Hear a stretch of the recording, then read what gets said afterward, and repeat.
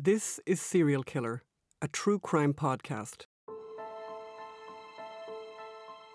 My name is Anne McElhenney and I'm an investigative journalist.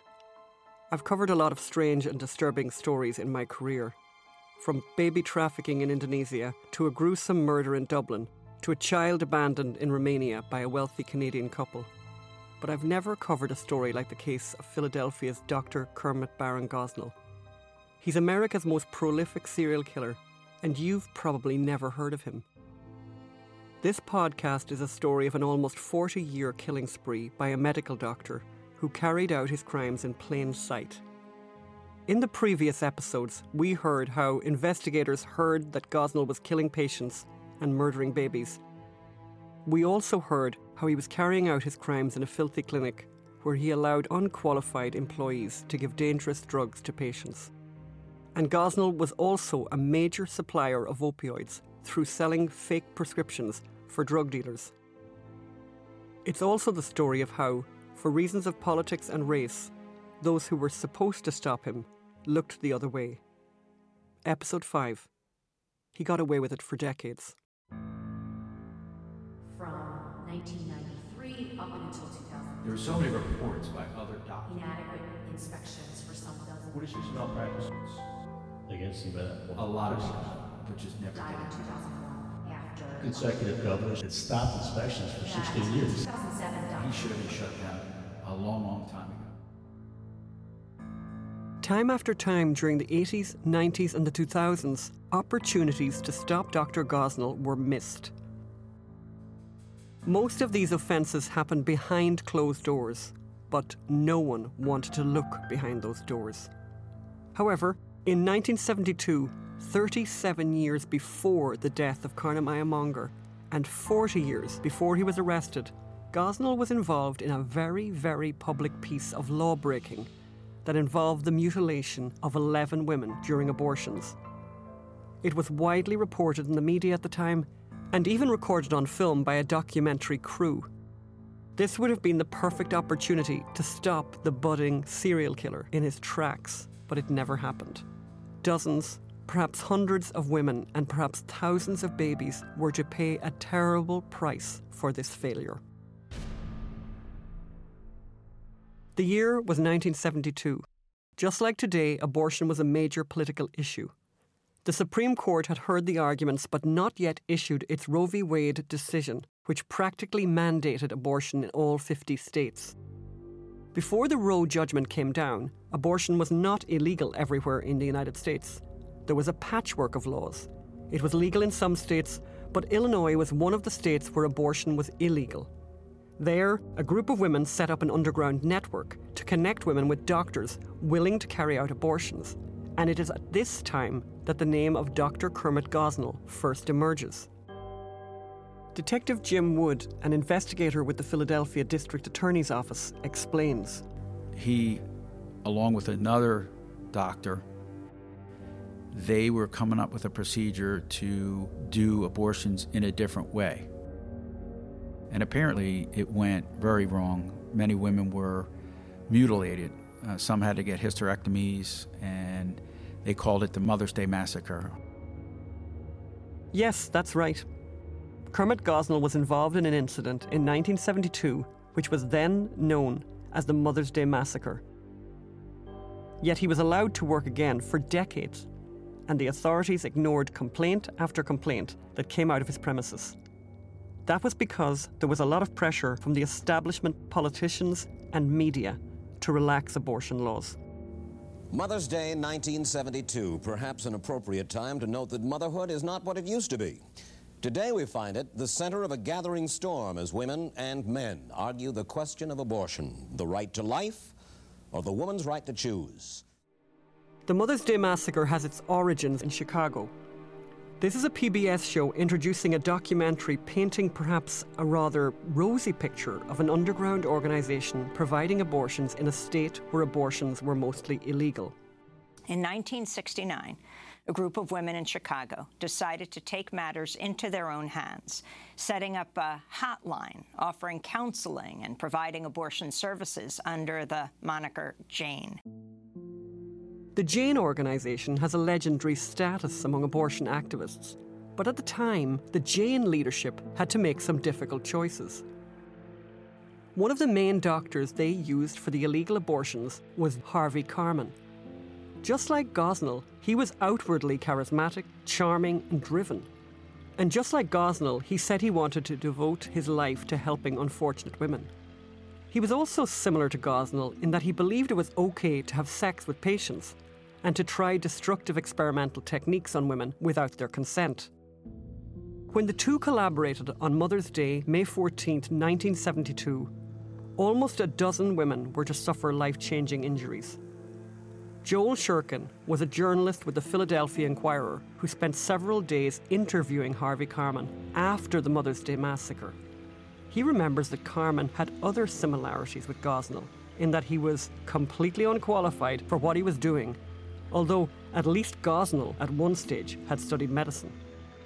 Harvey Karman was not a doctor, was not trained as a doctor. He claimed to be a psychologist and was not trained as a psychologist either. But he would say that he had a PhD.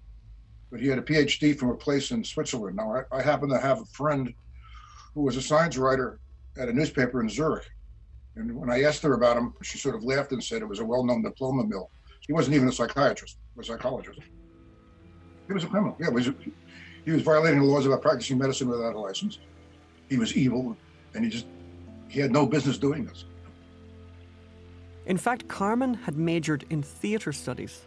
Members of the Jane Collective were shocked, as one of the group recalls in an interview in the Jane documentary. The documentary initially has a surprised tone. It was revealed to the group that our doctor was not, in fact, a doctor. People flipped out. Women in the group, some of them I heard were crying and saying we're no better than the back alleys, we've got to stop doing this. Lots of people left the group at that point. They just couldn't cope with that. As the documentary then reports, bizarrely, the leadership of the Jane Collective thought the solution to Karman's lack of qualifications and unethical behaviour was that they, who were also unqualified, should do the abortions themselves. The documentary, like those who were later supposed to stop Gosnell, doesn't question the idea of unqualified people carrying out abortions. And one woman said, well, if he can do it and he's not a doctor, then we can do it too. None of us had any medical experience. None. Not one person in this group. Meanwhile, Karman was ready for a bigger stage.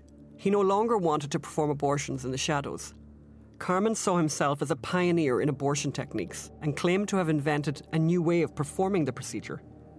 He called it the supercoil. Invited by the Bangladeshi government and funded by Planned Parenthood, Karman used it on women in rural Bangladesh in 1971. Karman kept no records, but claimed it was a success. This little plastic thing, it was on springs and it was inserted and it would expand and scrape out the fetus. And he insisted that it was painless and more efficient than what doctors were doing. It was like a hand grenade, is what it was. But Karman didn't care. In order to keep abortion in the headlines as the Supreme Court mulled its decision, he decided to bus 15 African-American women from Chicago to Gosnell's clinic in Philadelphia. Joel Shurkin points out that this public busing was completely unnecessary and just theatre to garner publicity. He was testing the law in that he thought he was kind of the savior of women. And it wasn't that hard in Pennsylvania to get an abortion that was inexpensive or even, for that matter, for free. It could be done if you worked at it. There were clinics, all over the place. Gosnell was to provide the building and assist with the abortions, even though none of the women knew they were going to be the victims of the experimental supercoil. They also never consented to having their abortions filmed. But none of this mattered to Gosnell. Speaking from prison, he now tries to downplay his role, saying his involvement was almost accidental, in that he was just helping out an organisation. But I'm quite willing to talk about it, and my wife and I agreed to provide a setting and help with the care. These patients were in Chicago. They were scheduled for an abortion, and he closed the facility. So that the organization in New York called me and said, can you provide a setting? We have Harvey Karman to provide these procedures. And he was famous for the second tries from California. The tool that he provided, he called it the super coil. But Gosnell can't claim that he was an innocent. As Carmen and the 15 women arrived for their abortions, word of the publicity stunt had spread through feminist networks. They knew that Carmen was not a doctor, and they also knew that Carmen was going to be using the supercoil on the women. Stories about the supercoil had come back from Bangladesh, and the feminist networks now believed, correctly, that Carmen was experimenting on women of colour for his own gratification. They reacted with fury. One of the women's groups in Philadelphia had heard about him and heard he was in town. He was extremely controversial in women's medicine. So that when he showed up in town, there was a whole bunch of women who were outraged that he was around. They knew who he was and what he did. Certainly did not approve of it. And one of them called me. And it was on Mother's Day. The protesters gathered outside Gosnell's clinic, and as it was clear the abortions were going ahead, outraged women started banging on the windows and doors of his clinic and making threatening phone calls. One activist even phoned the district attorney's office, reporting the use of the supercoil on the women. Gosnell cannot realistically claim to have been in ignorance. Also, Joel Shurkin says the supercoil was an obvious danger to women, even if there were no women outside protesting its use. I don't care how you describe it, it sounds terrible. You don't need to be an MD to know that you're not supposed to do that. A device like that is massive overkill. And the fact that women had complications shouldn't have surprised anybody. Take my word for it, it was awful. And it was awful. I mean, just there's no precision involved in it at all. It was a massive attack on a fetus. When I visited him in prison, Gosnell smiled as he remembered the protest. It seemed to be a happy memory for him. After the abortions, the women were quickly bundled on a bus back to Chicago, with the cameras rolling. 11 women suffered horrific complications and were rushed to hospital. 3 were seriously injured. 1 had to have a hysterectomy immediately. And at the time, Gosnell was quite a fan of the supercoil, even after its mutilating side effects became public. A media and legal frenzy erupted around the incident. That's when it started to be called the Mother's Day Massacre. There was even an investigation by the Centre for Disease Control. Defending the use of the supercoil, Gosnell issued a statement in 1972 stating, quote, "It would have been irresponsible not to have carried out the abortions, given the distance the Chicago women had travelled," end quote. Nowadays, Dr. Gosnell has a different memory. I was deeply offended by Harvey Karman because the supercoil was totally ineffective, and he knew it. And so I never would have gotten involved with it. Gosnell also rewrites history in that he now says he cooperated fully with the authorities. He claims they decided to not charge him with any offences because he had not profited from the debacle. And I was questioned by the district attorney about it afterwards, but I was not charged at all. And a lot of that had to do with the fact that I provided the services free of charge because I felt that these women were emotionally traumatized. Gosnell fled the country, just in case there would be more questions or potential charges. Investigators believe he went to the Caribbean for several years, and indeed the grand jury reported how he boasted about going on the run to a fellow worker. When he returned, he faced no charges, and his medical licence was left unblemished. Gosnell's fellow practitioners also faced no real consequences for the Mother's Day Massacre mutilations. Harvey Karman was fined, but this was later overturned on appeal. He continued to travel extensively and kept working in the abortion industry, mostly abroad. In 1992, he retired to Santa Barbara, one of the most affluent parts of the United States. When he died in 2008, the LA Times obituary described him as someone who, quote, made a key contribution to women's reproductive health, end quote. Gosnell also suffered no consequences for his involvement in the Mother's Day Massacre. Jim Wood, You would have thought way back when he was messing up that bad. And apparently he fled to the Bahamas for a couple years, I guess to let the dust settle, and came back to Philadelphia and established his practice. You know, it's amazing, and I know I keep going back to this, that he wasn't stopped way back when. No doubt, a young Dr. Gosnell looked at what happened after the Mother's Day massacre and learned that if he wanted to keep killing and maiming with impunity, then the best place to do it was behind the doors of a now legal abortion clinic. As the 1970s came to an end, Gosnell was back in Philadelphia and ready to kill and keep killing. The Pennsylvania State Department of Health was at that time inspecting abortion clinics. Done properly, these inspections should have shut down Gosnell. Christine Wexler was one of the assistant district attorneys presenting evidence to the grand jury. So the grand jury looked into evidence about what people who were in positions of authority knew and how this could be happening in a major city in the United States under the noses of so many people and places who knew or should have known that bad things were happening in there. So the grand jury started to look at whether or not there was official neglect. Was there any information or evidence that should have put this guy on someone's radar so that they could put a stop to it? But the grand jury learned very quickly that the Department of Health was derelict in administering those inspections. In fact, they were conducting inadequate inspections for some dozen years. The grand jury described such inspections as perfunctory. Throughout the 70s and 80s, Gosnell didn't have the qualifications, the qualified staff, or the proper equipment to be doing abortions safely and legally. His building was also unsuitable for the emergency services, as the paramedics attending Mrs. Monger were later to find out. But the inspectors ignored these obvious failings. Then, as we've heard previously, when Tom Ridge was elected governor, the Republican, who wanted to show how pro-choice he was, illegally shut down even these inadequate inspections. Gosnell was then free to maim and kill at will.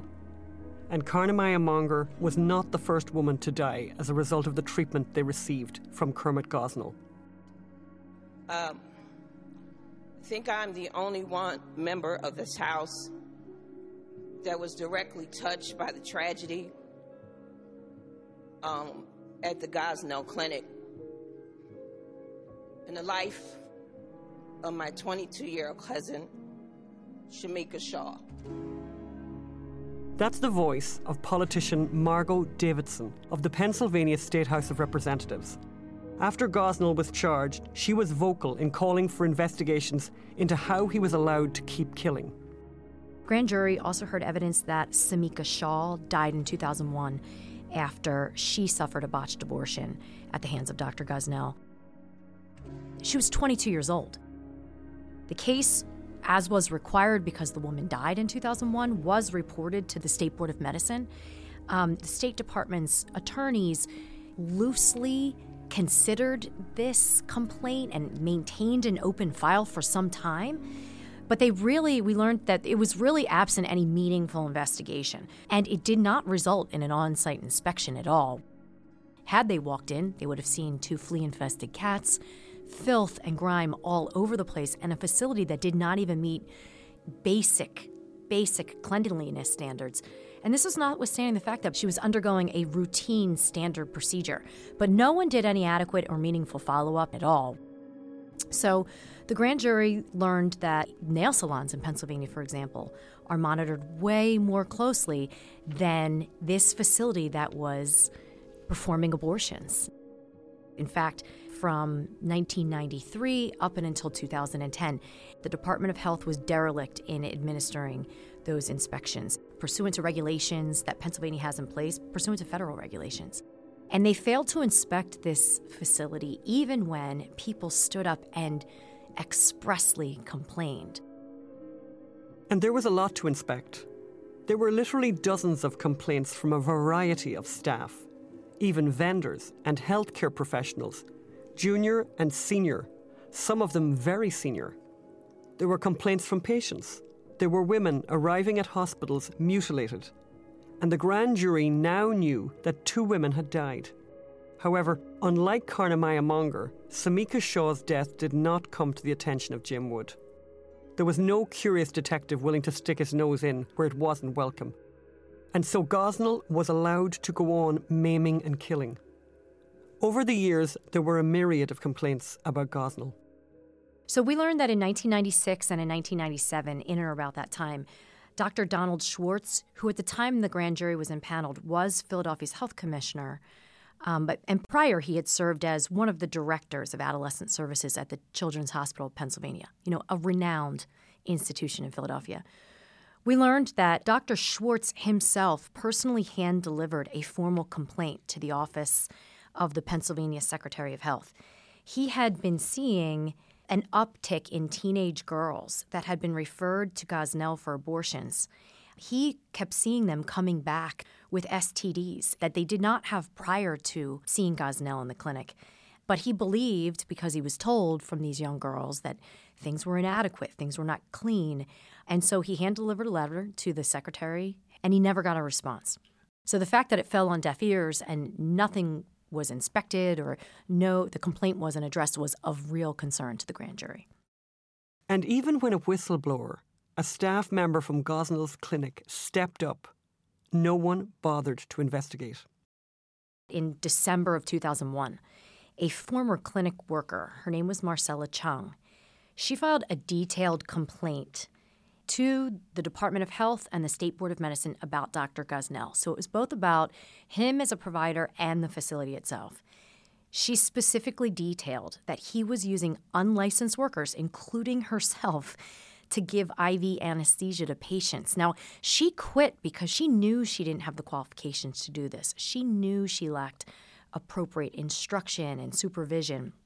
She also was aware of the fact that Gosnell allowed one patient to use her cousin's insurance card to pay for an abortion. She knew it was insurance fraud was going on, too. And she knew that he was routinely performing abortions without proper consent forms. And Marcella Chung went to great lengths to fill out a report and get it to the places where it needed to be. And no one from the state, no one from the Department of State, no one from the Department of Health reacted, responded, or performed an inspection.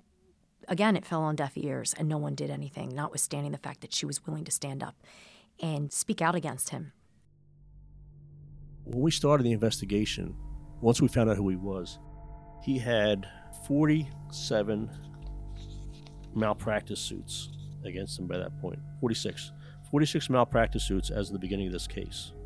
As DEA investigator Steve Docherty noticed, as we have heard previously, Gosnell seemed to have no problem violating all and every norm of acceptable medical practice. The examining rooms, you wouldn't take your dogs to get their nails clipped there. Protective padding that was under the metal frames for these women's legs. The cloth was ripped and torn, and it was bare metal that these women were putting their legs on. The equipment was rusted. There was blood on the equipment. These chairs that women were sitting in outside waiting, there was a lot of crusted blood on them. But these filthy rooms were only for a certain part of Gosnell's clientele. Now, I'm talking about how horrible the two rooms were there. They were for minority women, these filthy things. He had a very nice room on the next floor up for white women, and only white women.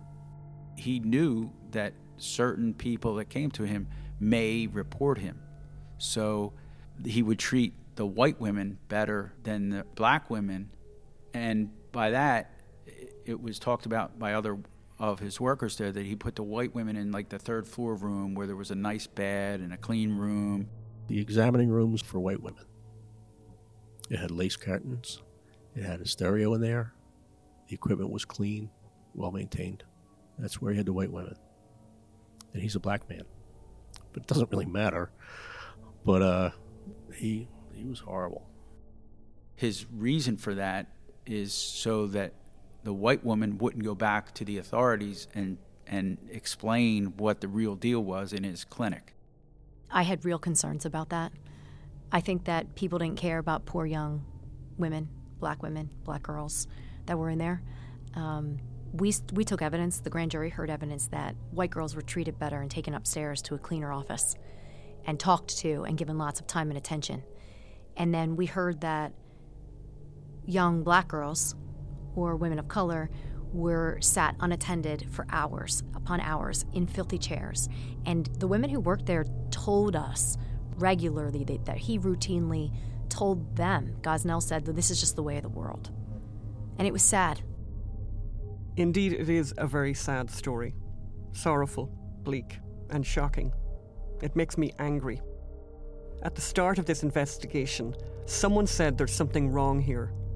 In truth, there was a lot wrong. So the grand jury learned that between 2002 and 2009, Board of Medicine attorneys for the state received at least 5 cases involving malpractice complaints against Gosnell.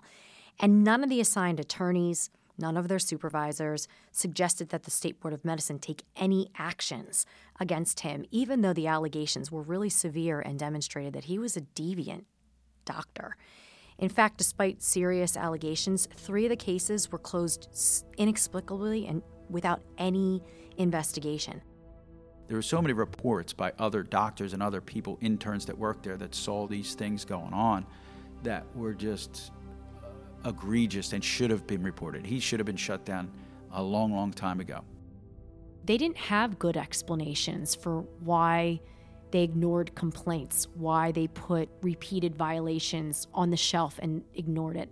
And I mean, the grand jury and I know our team, we were not just shocked by it, we were mad about it. I mean, to say that they were irresponsible, I mean, it's an understatement. The health department knew, the Pennsylvania Department of Health knew, and a lot of people knew, but just never did anything, unfortunately. But the see no evil attitude wasn't just in the Department of Health. It extended to other organisations across the city, state, and even nationally. NAF, the National Abortion Federation, inspects clinics before it approves providers to become part of the organisation. Being endorsed as a member of NAF is a seal of approval that a clinic has appropriate standards. At some point in time, Dr. Gosnell sought a certification that you could receive by NAF, the National Abortion Federation. And the representatives from NAF came on site to take a look at it and to inspect it for their own purposes, to make a judgment as to whether or not they would issue their stamp of approval on this facility. And they thought it was the worst place that they had ever seen.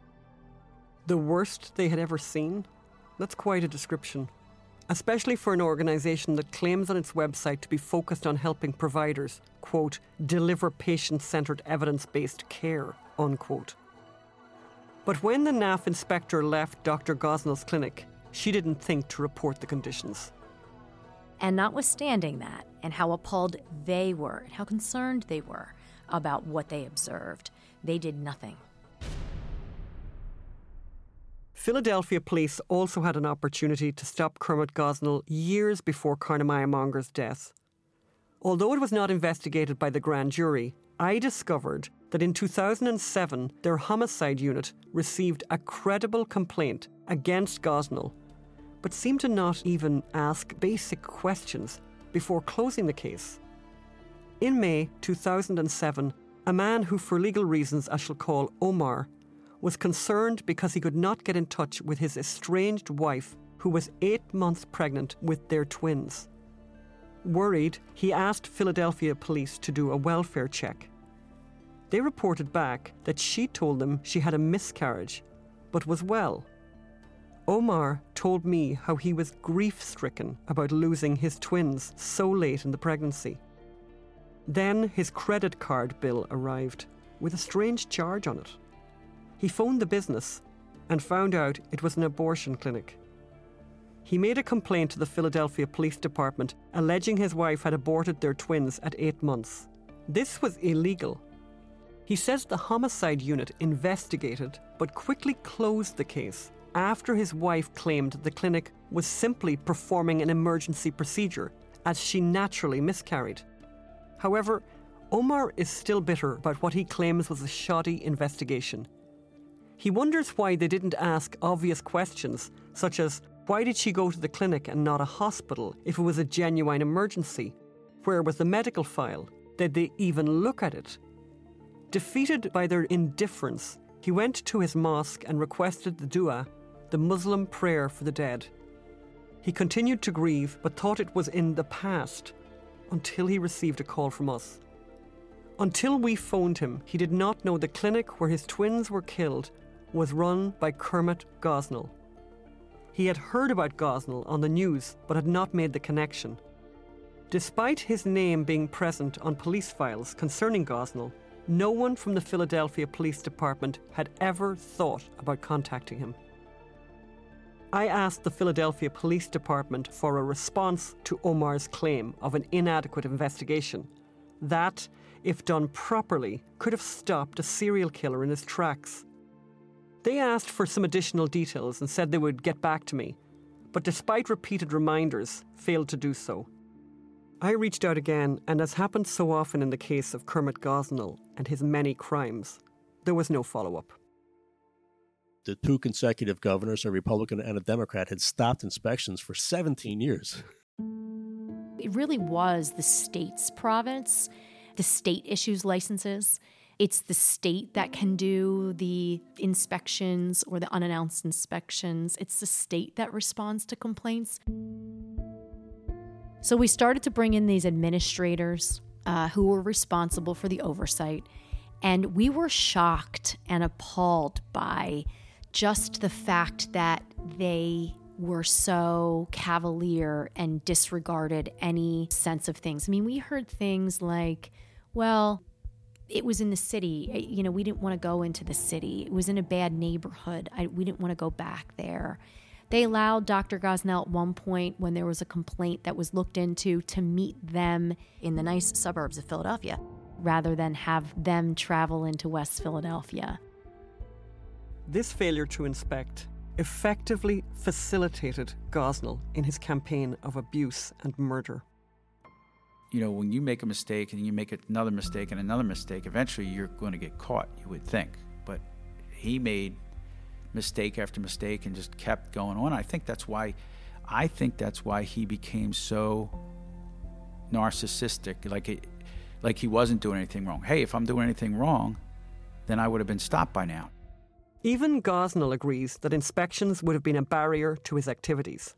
Yes, well, that wasn't my fault that they didn't inspect me. I felt that I like inspections because inspections tell you how to keep your standards up. They had not inspected me for 18 years. This is another example of Gosnell lying and shifting blame onto anyone except himself. A proper inspection would have seen the place closed immediately, and he knows it. Lucky for him, Pennsylvania's Department of Health and State felt his patients didn't deserve the protection of regular inspections. But Gosnell kept on harming and hurting the people he said he was protecting. He would over-medicate women he felt were difficult, and if that didn't work, he would often punch and slap women to control them when they were at their most vulnerable. I can remember times when, early in the days, 4 people would be necessary to hold down arms and legs so that patients would not hurt themselves during surgery.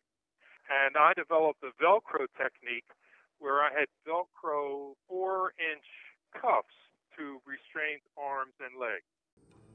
He would put on that very nice tone, the quiet, soft tone, but if he got mad, he would curse and yell and smack some of the patients there to get them to conform to what he was doing with his procedures. So he disguises himself as this nice human being that's just doing what these women want, but in reality, he was also a very angry man and controlling and mean.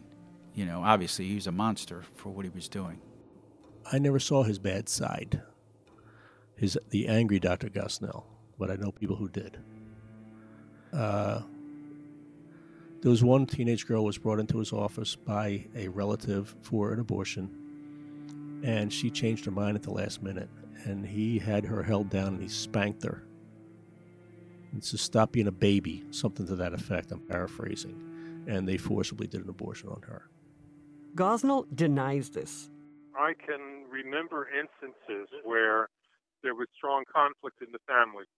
And so the mother wanted abortion, the child didn't. And I referred those people to both counseling and talking. And I never performed the procedure without the patient telling me that they had come to agree with their mother's position. It should be pointed out that there are no records of anyone ever receiving any counselling before their abortions at Gosnell's clinic. Staff members confirm his abuse of many patients. I spoke to Adrian Moulton, who worked there for years.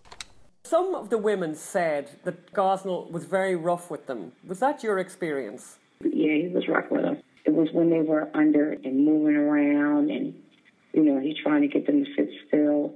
Right, right. But as far as the workers, I don't know. I can't really say what transpired. But, yes, he had his moments as far as being rough with the workers and as well as the patients. Liz Hampton grew up with Gosnell's wife, Pearl, and worked for many years in the clinic. Periodically, I would go back just to see how many were there or just be nosy. I never worked in the rooms with them. After being there the second time, hearing things that the other co-workers would talk about, how mean he was to the patients. He would hit them. He would do this. That really made me, it's like, how could I, he could have did it to me. Mm-hmm. He could have hurt me, and I kind of knew he always had like a violent temper. He would kick holes in the wall, bang the wall, kick the wall, kick the door. He had a little table. He would hit on that and break that. Gosnell's abuse included sexual harassment and affairs with his junior staff, some of whom were very young. He had everyone under control. They were Barron's little girls. Okay. All of them were his little girls. When I started, I was coming down the hallway, and Barron was behind me. He came out the office, and he put his hands on me, and I turned around. Don't you ever put your effing hands on me again. And I kind of knew I actually believe he was intimate with a lot of the girls. Investigators also believe he had numerous affairs with workers at the clinic. Gosnell says this is not true, but says he had an open marriage. I deny their accusations of inappropriate staff relationships. Yes, there was one. I guess I fell in love with one of my persons, but that was in keeping with my wife and my understanding, and so keeping that relationship quiet was part of our agreements with our open marriage. Pearl Gosnell has since died, so she cannot confirm the claim to have had an open marriage. However, she never visited him in prison. I have no problem with any of the questions that you ask. My question is in part whether you trust me. Do you find that I'm telling you truthfully? I spoke to a patient who endured Gosnell's bullying and violence. She asked not to be named. I'll call her Mary. I had woke up, and then they go, "Geez, Wood, give her some more." And then, I calmed down, because he was hitting me, so. And where did he hit you, and what kind of way did he hit you? Like on my leg, Like a slap? Not like a slap, like a beating. Oh, my God. Bam, yeah, lay down. Stop kicking me. And he was like... And was he using, his fist on you, or his...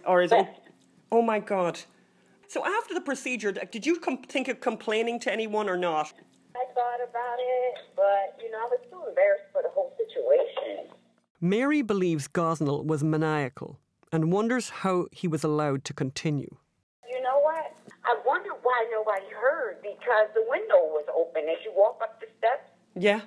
I can't imagine that. I know I woke up screaming. I know there had to be blood-curdling screams coming from there. And nothing could have been worse than what my experience was. And the way when he took the baby out, what he did with it, and he just had this madman look on his face. He was crazy. He was really crazy. Many women almost died at the hands of Dr. Kermit Gosnell. He would often delay calling an ambulance to avoid drawing attention to his dangerous activities. In 2006, there was a patient named Dana Haynes, and after he performed and botched her abortion, despite the fact that she was in great distress and needed help, Gosnell failed to call an ambulance for her. I talked to Dana Haynes. Hello. And asked her to tell me her story. I went in for a procedure and I guess something went wrong. I was sedated, so I'm not sure what went wrong. But my family was there outside, but they wouldn't let them in, so they kept asking, well, is she ready yet? Several hours that went by, and they kept asking, it's like, if y'all don't let us in and we need to see her because something is wrong. And they said, if y'all don't let us in, we don't see her, we're going to call the cops. That threat got Gosnell's attention.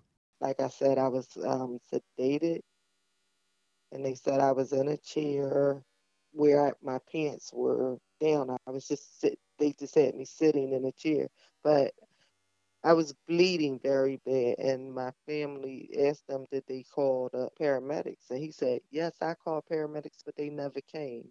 But he had never called paramedics. So I'm assuming that he was going to let me die. He was just going to let me bleed out. Gosnell claims not to remember this case, where a woman almost died in his clinic. And perhaps given how many times he injured or maimed women, he might be telling the truth. Dana, now I remember the name, but I don't remember exactly the particulars to be able to answer your question. A person who had a procedure and had trouble with bleeding, apparently, and almost bled out, but did not. So I know that was not a person who sued me. I rarely forget a difficult case. When she went to the hospital, Ms. Haynes was told that he had left most of the fetus inside of her and that he had cut holes in her cervix and bowel. She required a large blood transfusion, and she remained hospitalized for almost 5 days. I believe that he was stalling. In my heart of heart, I really believed that he was going to let me bleed out, he was going to let me die, and he was going to try and cover it up in some kind of way. In another disturbing detail, Dana Haynes' cousin, Monique Carr, who was there that night, told investigators that Gosnell gave her a jar with the pieces of the fetus he had removed. No one had any idea that this man was kind of crazy. They told me that they weren't sure if I would be able to have any more children. So that was okay for me. But I felt as though this could happen to, a younger woman that doesn't have any children. He should suffer the consequences of his actions. And I wasn't the only person this was done to. This was done to several people. This was about money for him, I guess. Investigators discovered Gosnell owned 17 properties and had hidden a huge amount of money in his house. In the search, we recovered $243,000 in cash. He was a moneymaker. I mean, he was charging people cash to come in, and then he was selling pills on top of it. I mean, he was making money hand over fist. But even as the investigators and the grand jury uncovered evidence of decades of neglect and cover-up, they still found an official reluctance to investigate Gosnell for murder. After our second or third report that we submitted to the homicide, we got called into the DA's office. They said, why are you guys doing it? You're FBI and DA, why are you doing a murder investigation? And we said, we're not. We're doing a drug case. We're not keeping anything secret from you guys. Anything we find, we're giving it over to you. That's when Jason pulled out the print of the photograph of the dead little baby boy. And when he laid that in front of them, they went silent. We're going to take this case. And they did, and they ran with it, and they did a hell of a great job. And then the DA's office started getting the homicide unit, the real homicide unit, back involved in doing the interviews too, which they did a great job interviewing those people. So the case was still being investigated. So no one bothered to visit this place for years, notwithstanding the fact that they had learned that 2 women had died there, that several women had been seriously hurt there, that there were minor children potentially contracting STDs there, that a former clinic worker said that there was flea-infested cats vomiting in procedure rooms that a doctor was eating in and reusing single-use equipment on. And they didn't bother to walk in until the execution of a drug search and seizure warrant. The fact that they did that was abhorrent, and it was shocking to the grand jury. And they, after hearing all the testimony, were appalled that it had taken so long.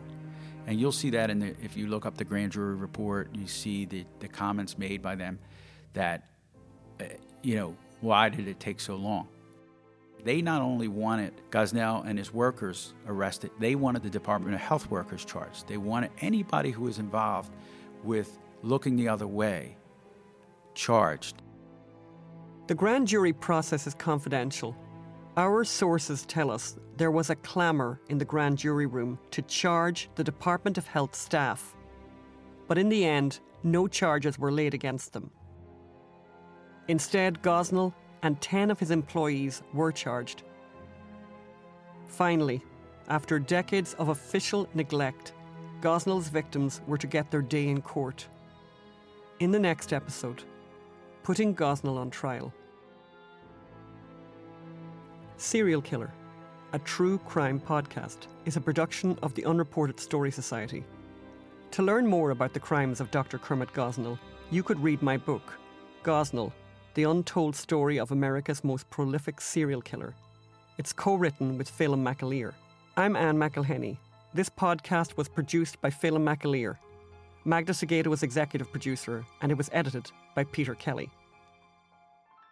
To get the next episode of Serial Killer, please subscribe for free on your podcast app and sign up for our email list at serialkillerpod.com.